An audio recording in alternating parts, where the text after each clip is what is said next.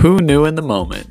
The premise of the show is that as you're living your life, very rarely do you realize the magnitude of a moment while it's happening. However, in hindsight, we can see all of the pivotal moments that led to where we're at. Thanks so much for tuning in.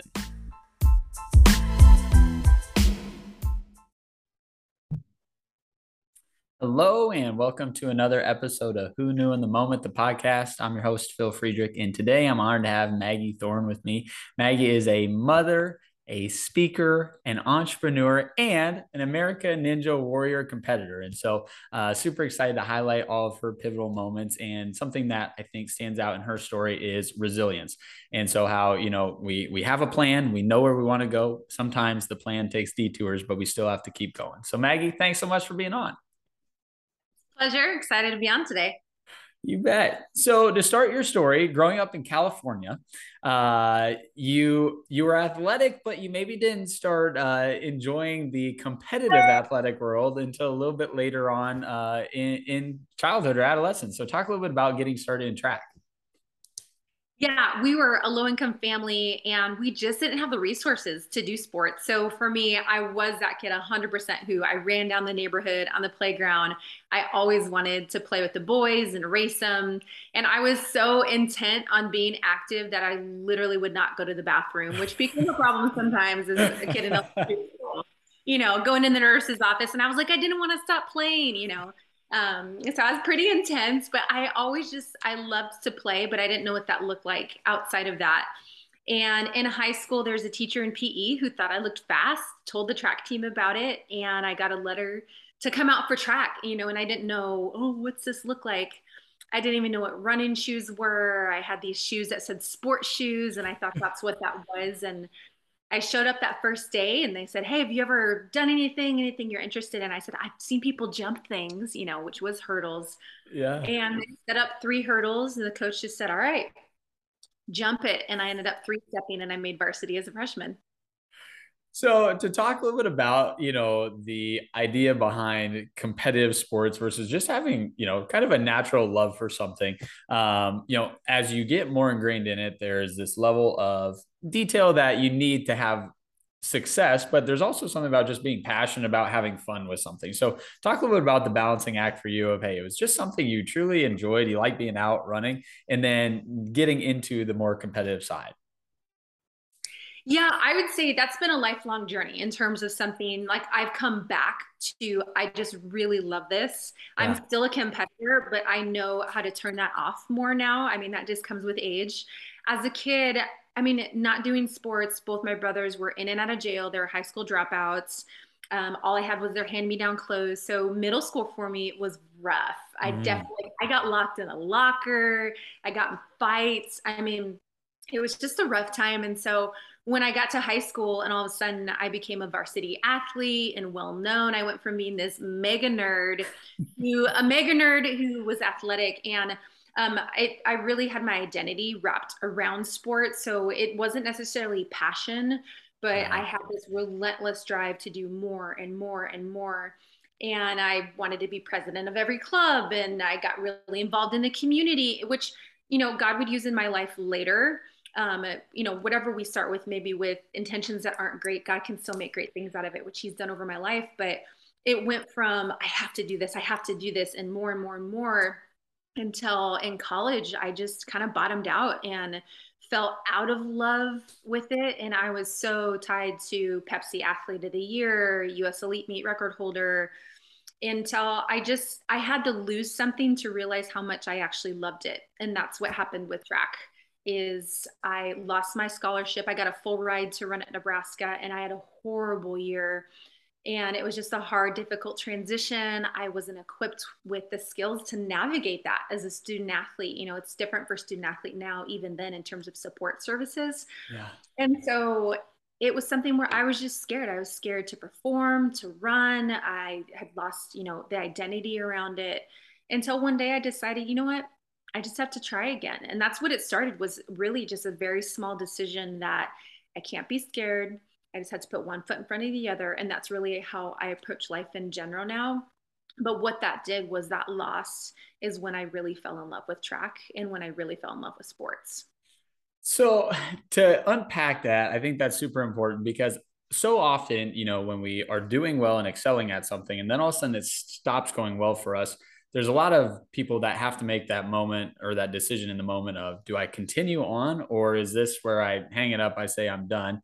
And you were resilient. You said, hey, yeah, I went from being kind of, top in California to getting to, Division I athletics and losing a scholarship, but I'm going to bounce back from this. So were there mentors in your life at that time, or were there people feeding into you, or was that just a personal decision that Maggie made to find herself there? I would say that's where God was working before I knew his name and who Yeah. he was. And that's just really how he started speaking to my life, is these little moments of, I know who you are and what you're meant to do, and don't give up. And Hmm. that, for all the dumb decisions I made, which were plenty in California, there's all these little moments of maturity that would pop up that I think, he was speaking to me, and I really had to start to learn how to listen of, hey, don't stay in California. If you want to graduate, you need to go to school in another state, things like that, that started to breathe in. And it was really just, you know what, I'm going to try today. Yeah. And that's what usually stops people and most of their goals and dreams in anything, is the fear. You could say, oh, I don't have stage fright, I'm a confident person, I'm fearless. I'm going to be very clear, I am not fearless. I'm just willing to be uncomfortable. Hmm. But that is something that shaped me, but I had to experience the different levels of discomfort. That's really good. Now, as your college career continues, there becomes a regional meet where you decide, yeah, whatever, I'll go run. And from that, a top five happens, and that's an important thing. So, talk a little bit about this regional meet and that race.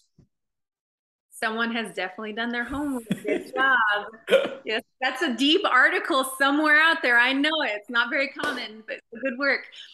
Yeah, I was fourth at the Big 12 championships, but then you go to regionals, and going into the finals for regionals, I made it into finals, but I was ranked last. Actually, I was ninth, and I was out in the outer lane, which is a hard lane to run in if you know anything about sports. And I just decided, you know what? I'm going to go out, I'm going to run my race, my best. And I literally could not be concerned about anyone else because I couldn't see anybody. Yeah. And when I turned the corner, I realized, top five go. And as I'm running, 1, 2, 3, 4, 5, 5, 5, 5, 5. And I actually yelled five the whole way down. And it was, I mean, I get goosebumps talking about it because it was this new energy that came in me that I was going 5, 5, 5, and you know, I didn't have expectations going into it, but I did want to still run my best. And what was the result is I ended up making it to the national championship, and I wasn't even supposed to, and that's what we have to do. We have to show up every day in every way and not worry about what's behind us or what's in front of us. Yes. So, talk a little bit about just that feeling of jubilation when you realize you're in fifth, right? Or you're in the top five and then finishing in the top five after really, to your point, not being ranked, not really assuming that you'd have a shot at this. Oh my gosh, I was so excited. My coaches were excited. My friends were excited. Nebraska, something that made it really special when I ran at that time is, as an entire team, we were so close. People look at track as an individual sport, and I never felt that way as a part of Yeah. Nebraska tracks.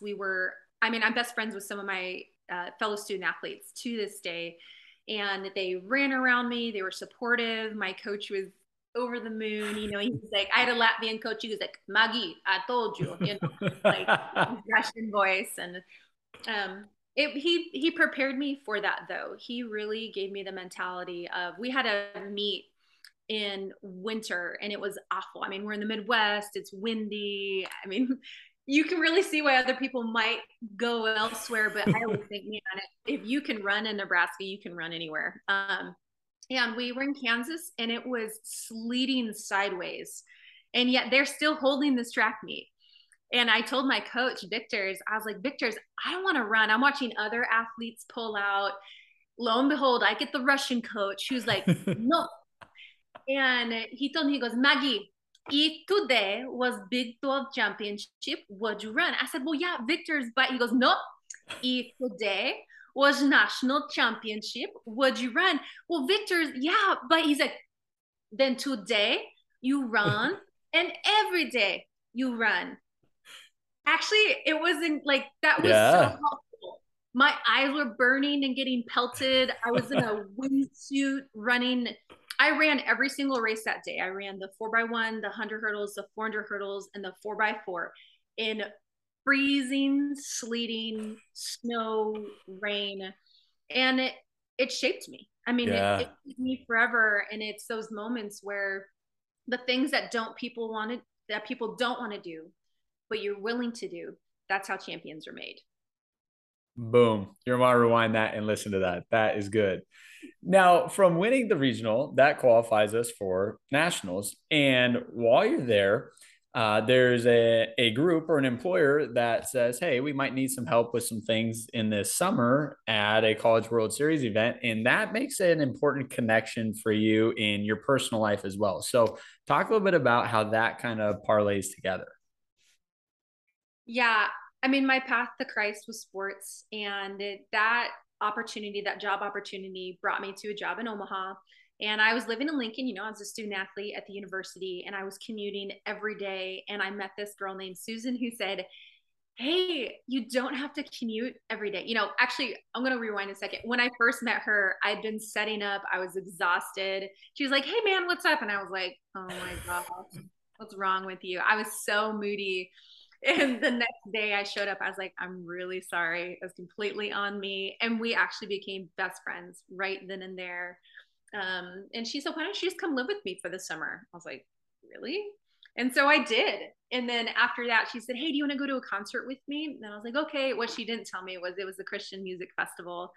And on the way there, she just said, do you know God? And I was like, what do you mean? She goes, okay, cool, cool, cool, cool, cool, cool, cool, And when we were there, she just kind of sat back and let God work. And we were sitting there and I was listening to Switchfoot, and it hit. Like, I was asking God questions like, if you're real, show yourself to me. I Mm, don't understand. Like, I would have classified myself as an atheist straight up, didn't yeah. believe just all the stuff that had happened in my life. I'm like, there's no way there can be a God.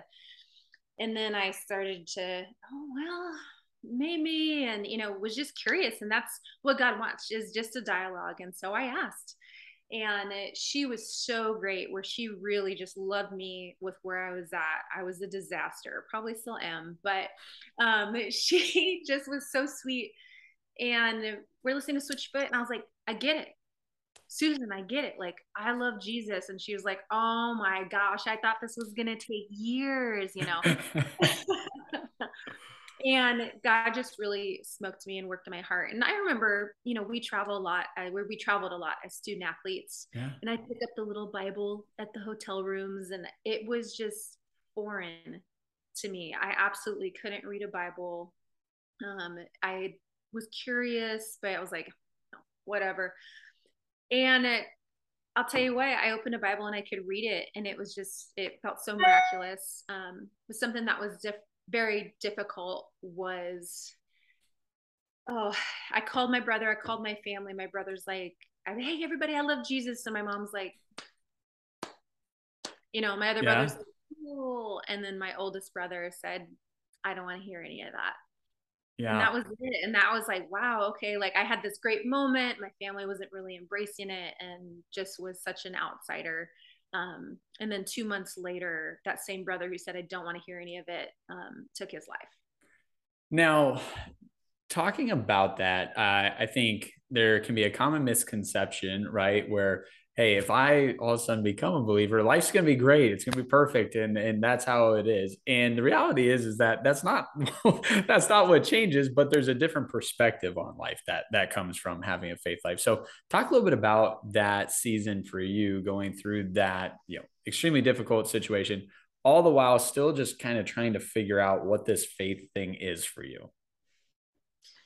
Yeah, in terms of, I mean, so to rewind one step, just a couple months earlier, we had broken a school record. We were 11th in the nation in the DMR distance medley relay. I ran the 400 leg, doing really well. Our team as a whole was third in the nation at the national championships.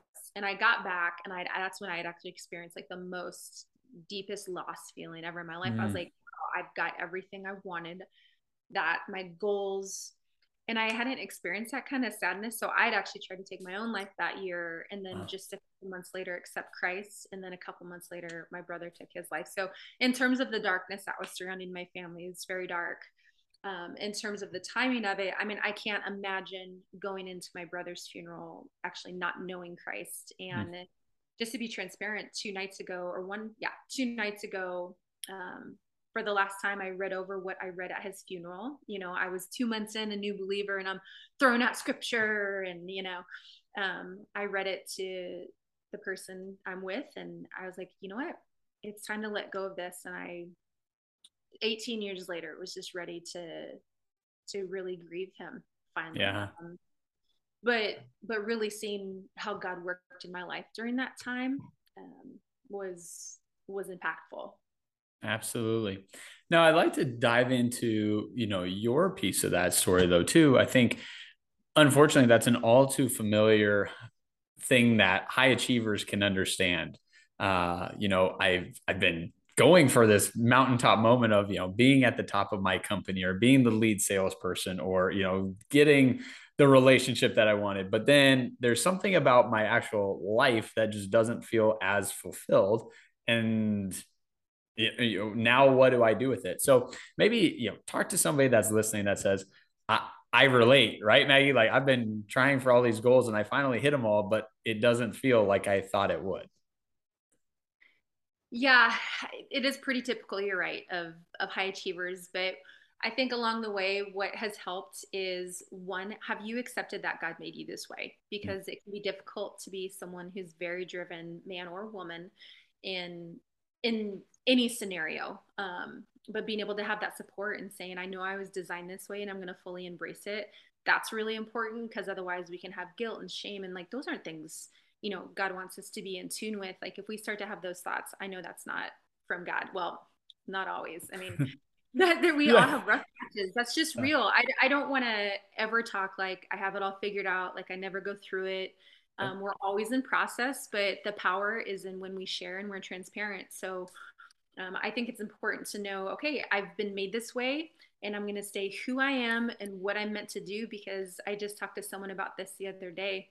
They said, oh my gosh, you're such a successful person. Number one, nope, huge failure who just keeps going. Like, I don't fail, I fall forward. And then number two is, I've just stayed myself. I can't tell you how many times people told me I need to change. And I did at one point in my life. I think that was the struggle, is I was changing and adapting. I was like this chameleon adapting Yeah. to every environment, until I really realized I could just settle into who I was meant to be and made to be. And that, I mean, any endeavor I've done in the last 12 years, I'd say, is when I was like, no, I'm not going to change, because I know now at this point, if I win, but I change who I am, it's going to be the greatest loss of all. Yeah. And so that's where it lies for achievers, for driven people, for the go-getters, is staying true to you, because God's always going to give you the audience that's in tune with you. That's good. Now, as I hear you say that, something I think about though is, all right, how do I take advice from certain people and know that it's good advice and it's helping me? And how do I hear other people's advice, but realize maybe that's not in sync with where I'm going? Yeah. Self-work 101. That's, if you're not in tune with yourself, you won't be able to discern that. And that's been a journey of mine since my TBI. I would say, gosh, I'm not sure I was super in tune with myself. I would have liked to think I was. I think I was a little like unaware. But that's all part of the process and growth and maturity. And that's why you get all these memes that are like, aged like a great cheese, or whatever it is. Is things come with time. Yeah. And your time can be any time. I mean, someone could realize this in their 20s and their 30s. Mine was in my mid 30s, but it's really just part of that process and being in tune with it, to know I don't have to be in tune with what you say. Well, I appreciate you and value your opinion, and you can sit and reflect on it. But that other piece that comes with it, and the sitting and reflecting, is, have you built that time into your life? The greatest Yeah. investment in our life is building in rest. Do I Mm. have a rest day? Do I have a day where I can sit and process and think? And like you do, you said, every year I take a year and I sharpen my sword or saw or axe. I don't know. Pick your weapon. Yeah. But but that's necessary. And if we Yes. can't sit still, that's where we're going to really struggle. That's great. So, as track at Nebraska is ending, you're graduating, and you love the university so much that you're like, "Well, I'd like to stay on and just help grow the university and what it can do for others." So, talk a little bit about that part of your life and helping, raise money and do projects for the university. Yeah, I wouldn't say I love the university and was like, I need to stay here. I was a student athlete who had one class left and thought I should do something else with my time aside watching Law and Order SVU at home, which I don't like watching anymore. It gives me the scares, but I really wanted to do something with my time and get a job. So I asked the track coaches, do you know anyone looking for a job? And lo and behold, the grounds crew, the construction crew who does their project management, facility, and design for Nebraska Athletics needed a grounds crew worker. And so I showed up every day and we're like, oh, we've heard you're a hard worker because I didn't like to take breaks. I had a fanny pack filled with snacks. And this is when I still had like my little Nokia Yeah.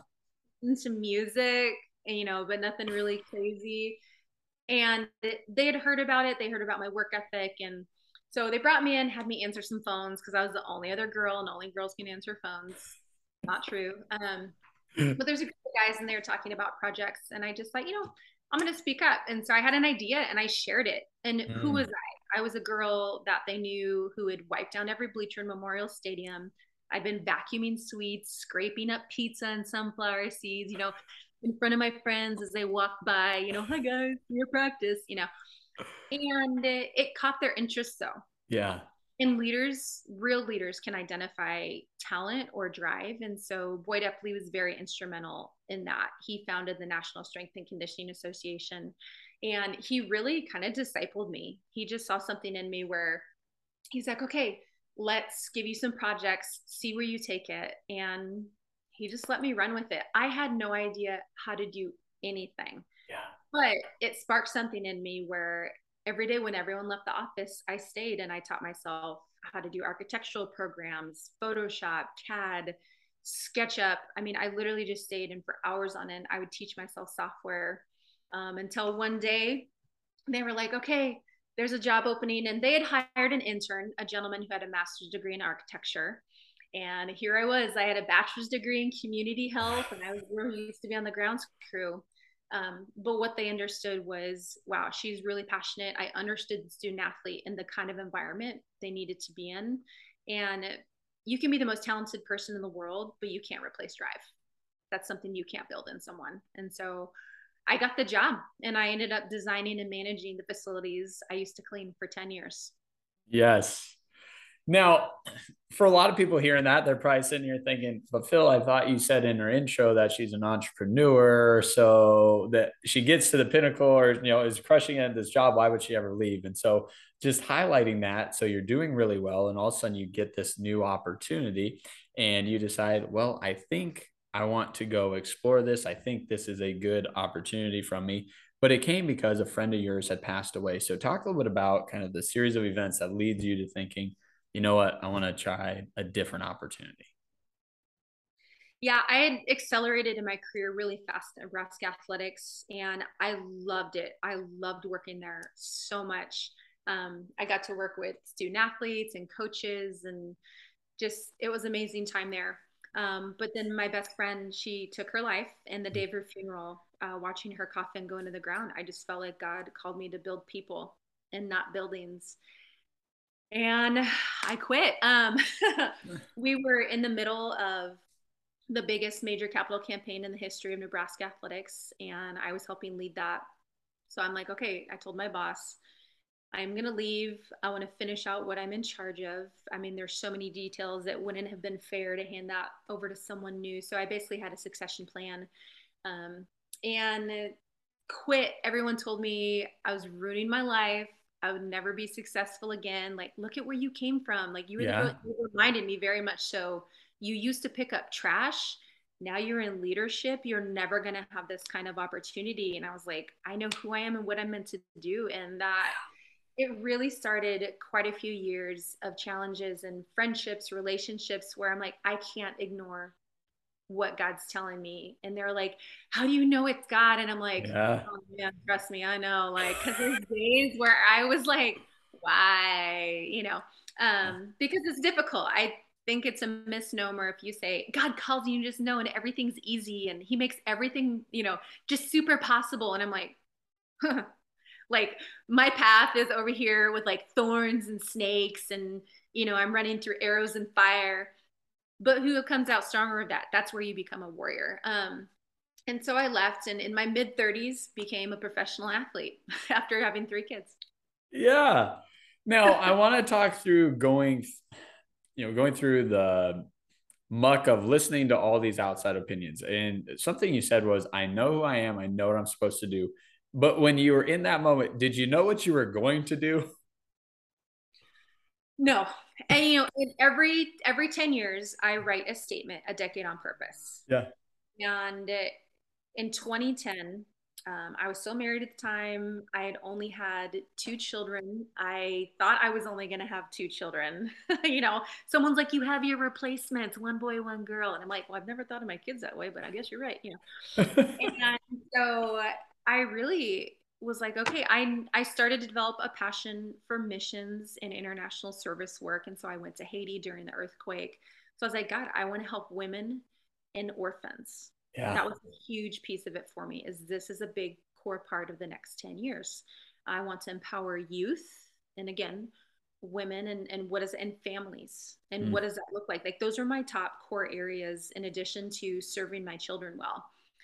I didn't know that was going to come in the form of American Ninja Warrior, Mrs. International, global obstacle racing, and eventually becoming a global ambassador for 2 international nonprofits, traveling the world on their behalf, equipping the poor and underserved and underrepresented in over 10 countries.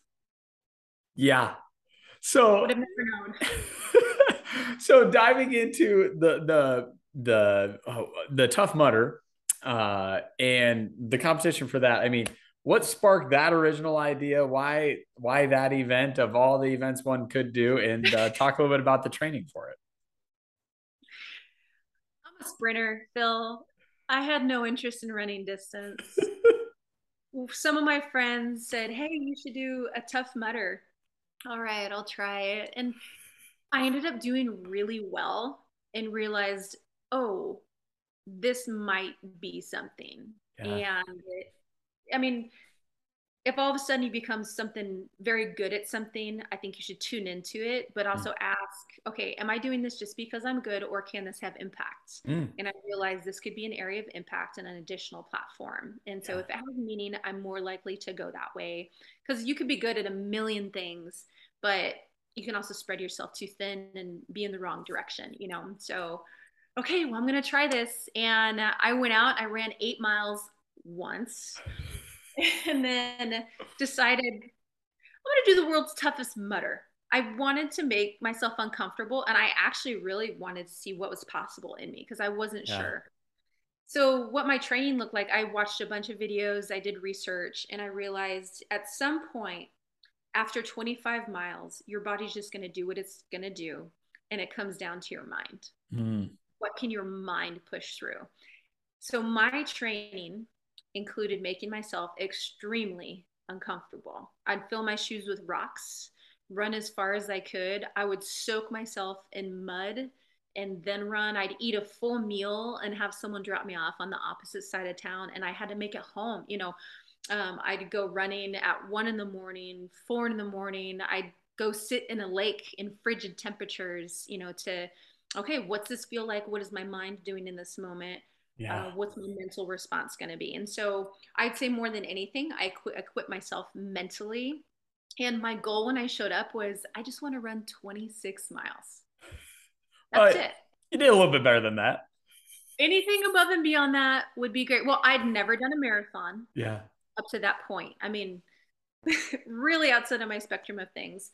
And so that's what I did is I just put one foot in front of the other for 24 hours and it ended up accumulating to 75 miles and 330 obstacles in 24 hours. But with that was, I mean, around midnight, I was exhausted. I'd had maybe 50 miles in. It was midnight or 1 a.m. Yeah. I thought, I'm going to take a nap, no experience. So I'm in my wetsuit already. You're by yourself. You couldn't have help on the course. I laid down, set the timer on my phone, but it was so cold. We're in New Jersey in November.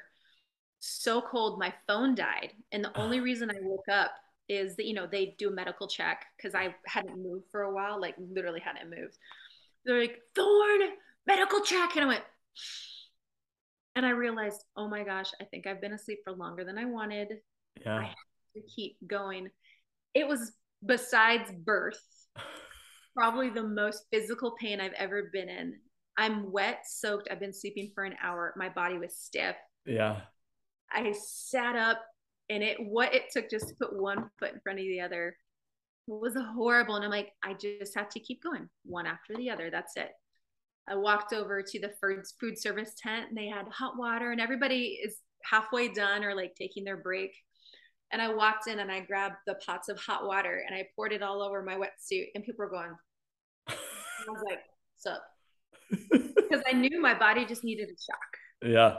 It needed to be uncomfortable again. I needed something to jumpstart it. So I put it down and I walked out, and it literally was like, you know, and then I had already secured second place. I'd run 70 miles. But lo and behold, if you run 75 miles, you get a special silver bib. And I needed That's that. So right. if you made it in under 10 o'clock, you could run as long as you wanted, as long as you're in before 10, and it would count towards your mileage. So they had the cameras, they're all coming around me, and they're like, oh, you got second place. And I was like, yeah, I'm not done. I grabbed a handful of Oreos from the medical tent, and I was like, see you later. Ate some Oreos, ran another 5 miles. And when I say ran, let's hold that term very loosely. I walked very fast. Yeah.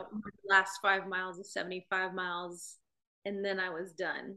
And I made it like I had enough energy to get through the award stand and the ceremony. And the minute I laid down, someone came over and was like, and I was like, I'm alive.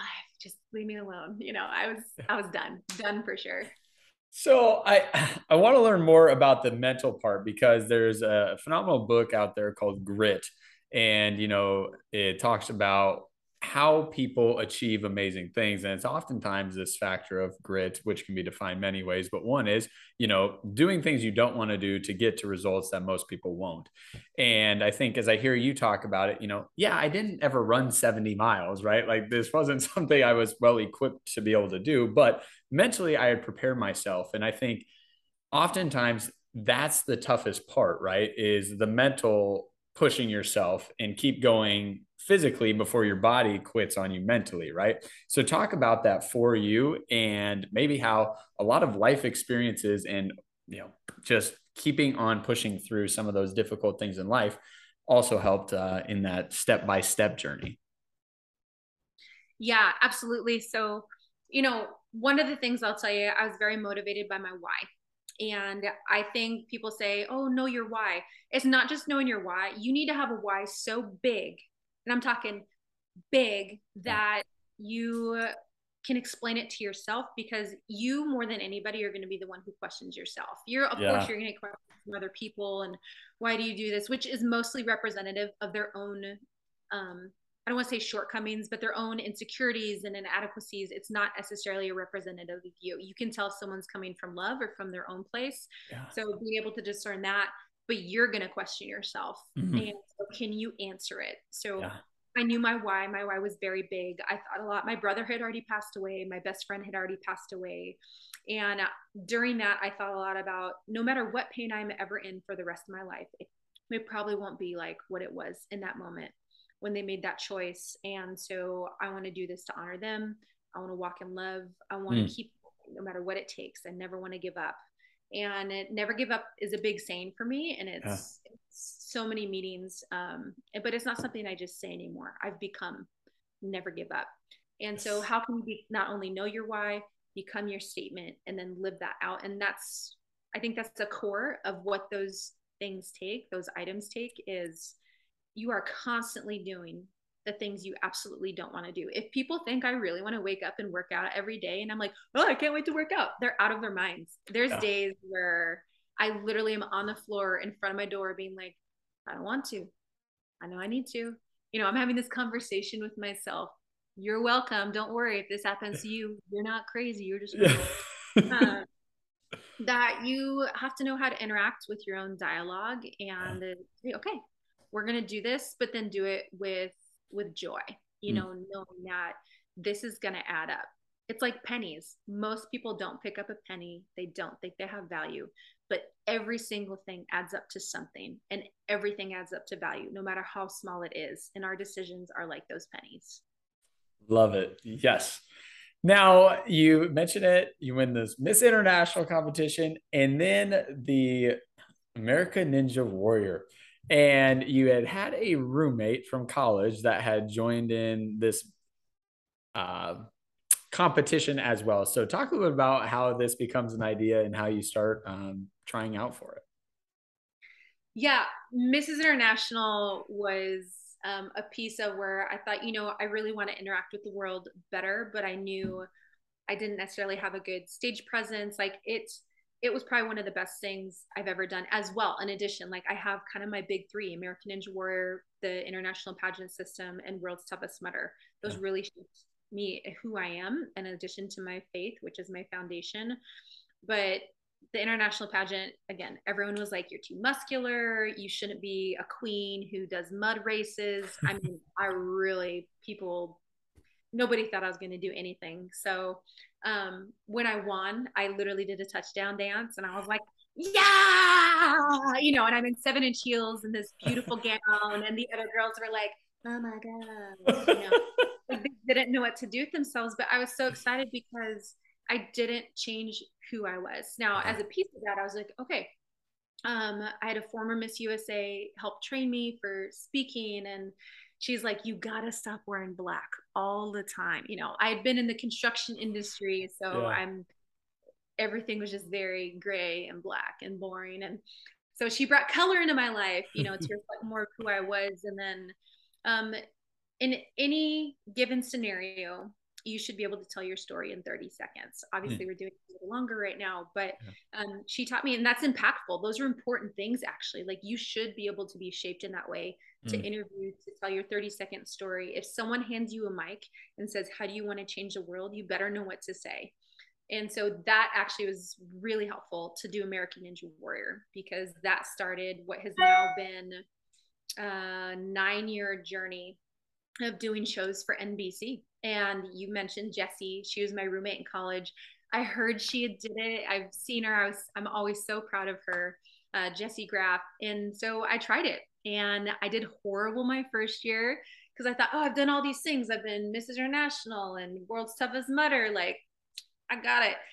I fell on the first obstacle. They aired it. People are like, oh, you're the girl that fell.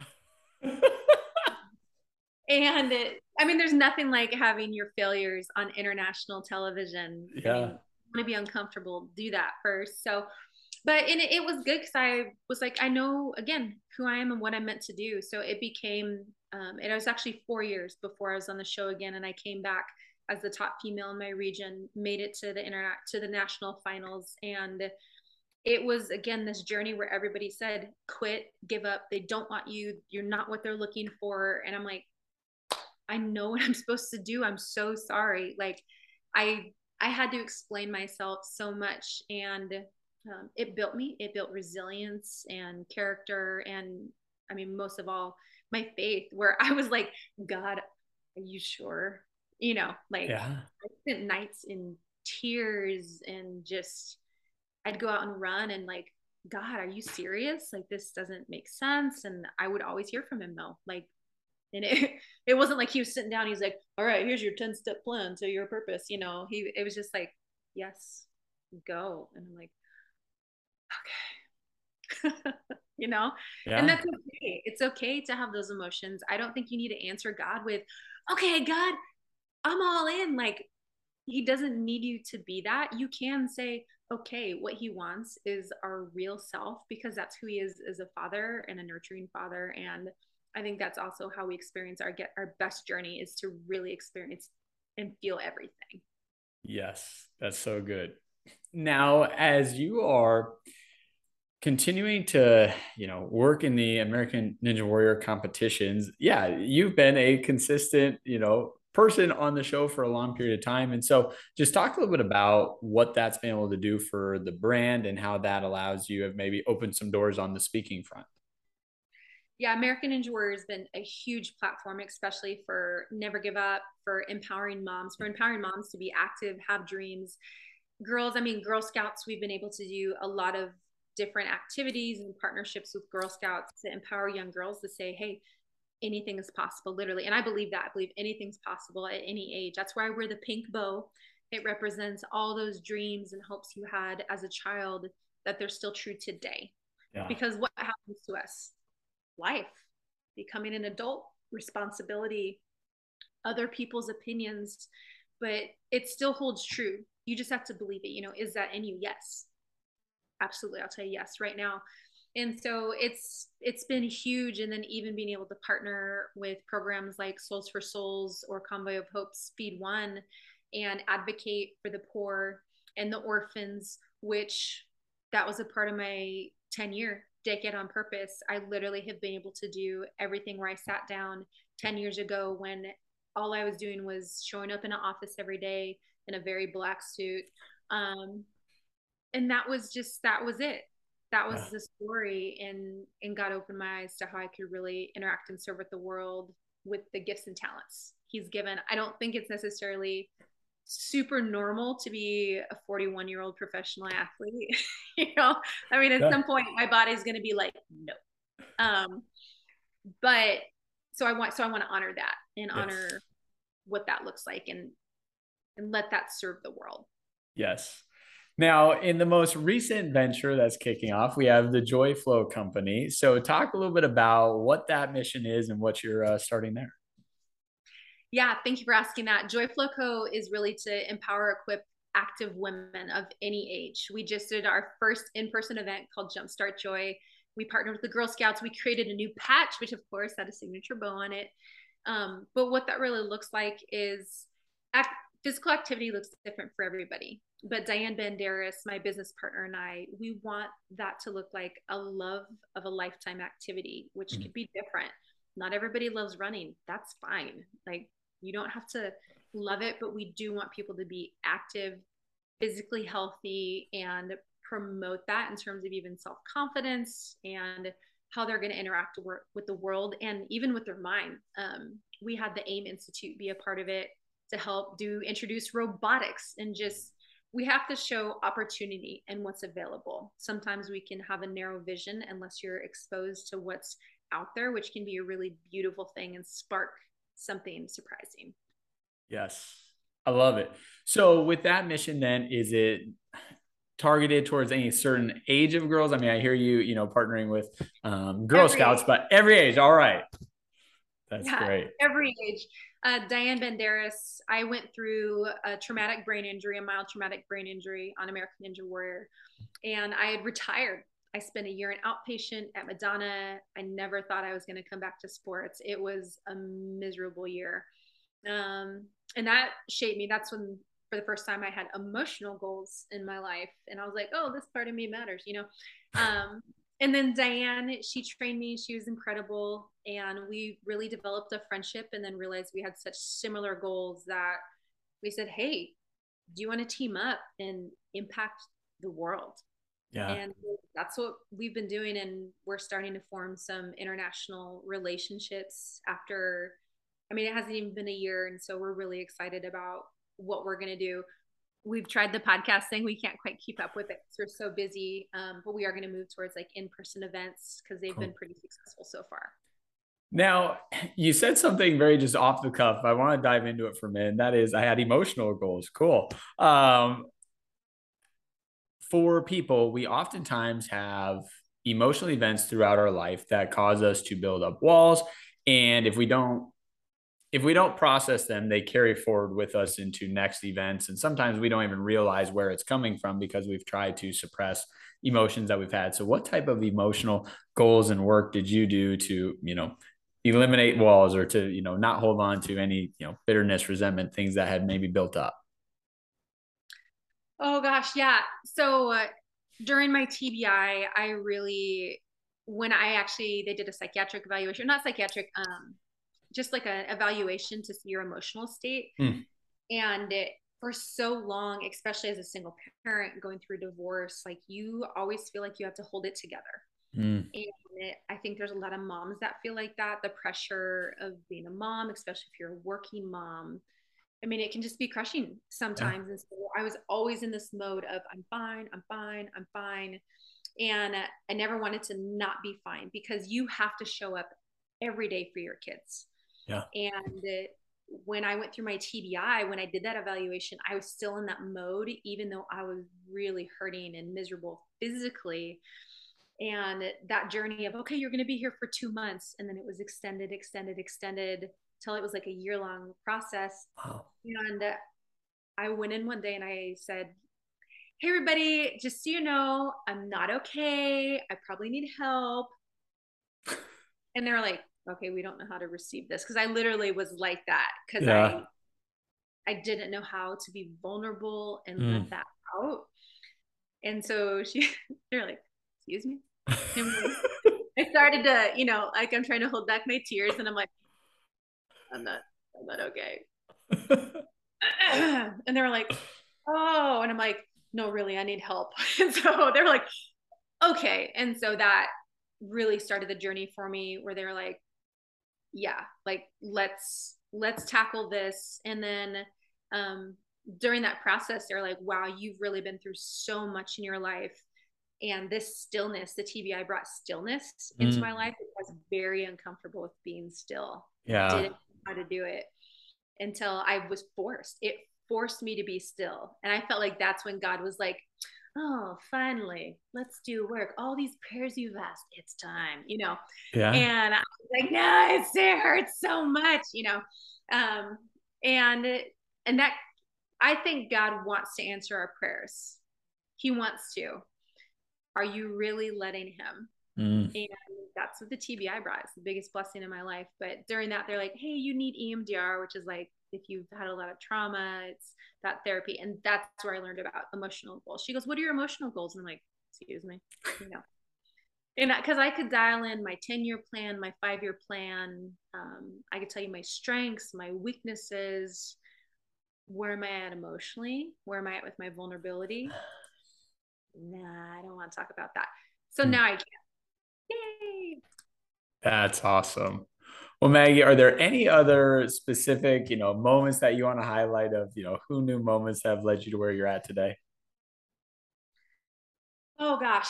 You know, in terms of who knew moments, I'd really say that when I think about how God interacted with people in the world and like who is the less of these, it's been so important to me to really love on everyone and God surprised me in a lot of those moments. Like if you're always, I mean, I've been on I went to an Oklahoma football game years ago when we were still in the Big 12. When I was Mrs. International, I was going to be a guest on the field.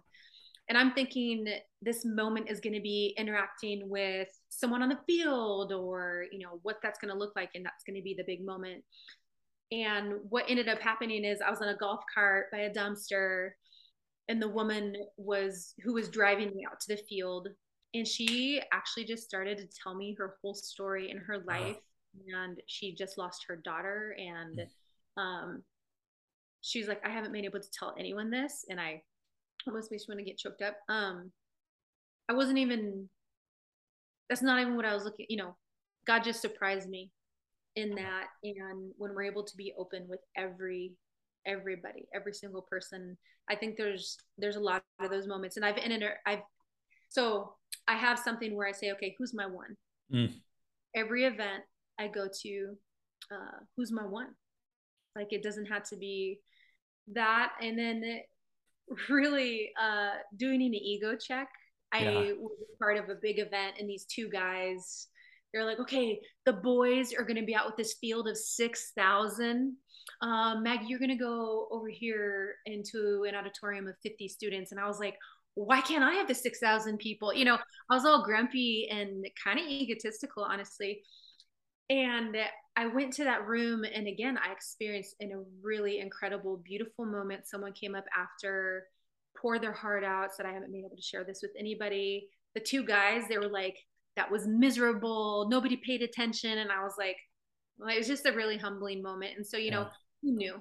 Who Yep. knew what God was going to do in those moments when we can set ourselves aside, be open to opportunity, not opposition, and let Him do what He really wants to do. I love it. Well, Maggie, thank you. Thank you for sharing just your journey, all the things that you've been through, but all the things that you've been resilient and accomplished. And there is no doubt that if you continue to be authentically you, like I have no doubt you will, amazing things are going to keep happening. So thanks again so much for sharing your story. My pleasure. Thanks, Phil.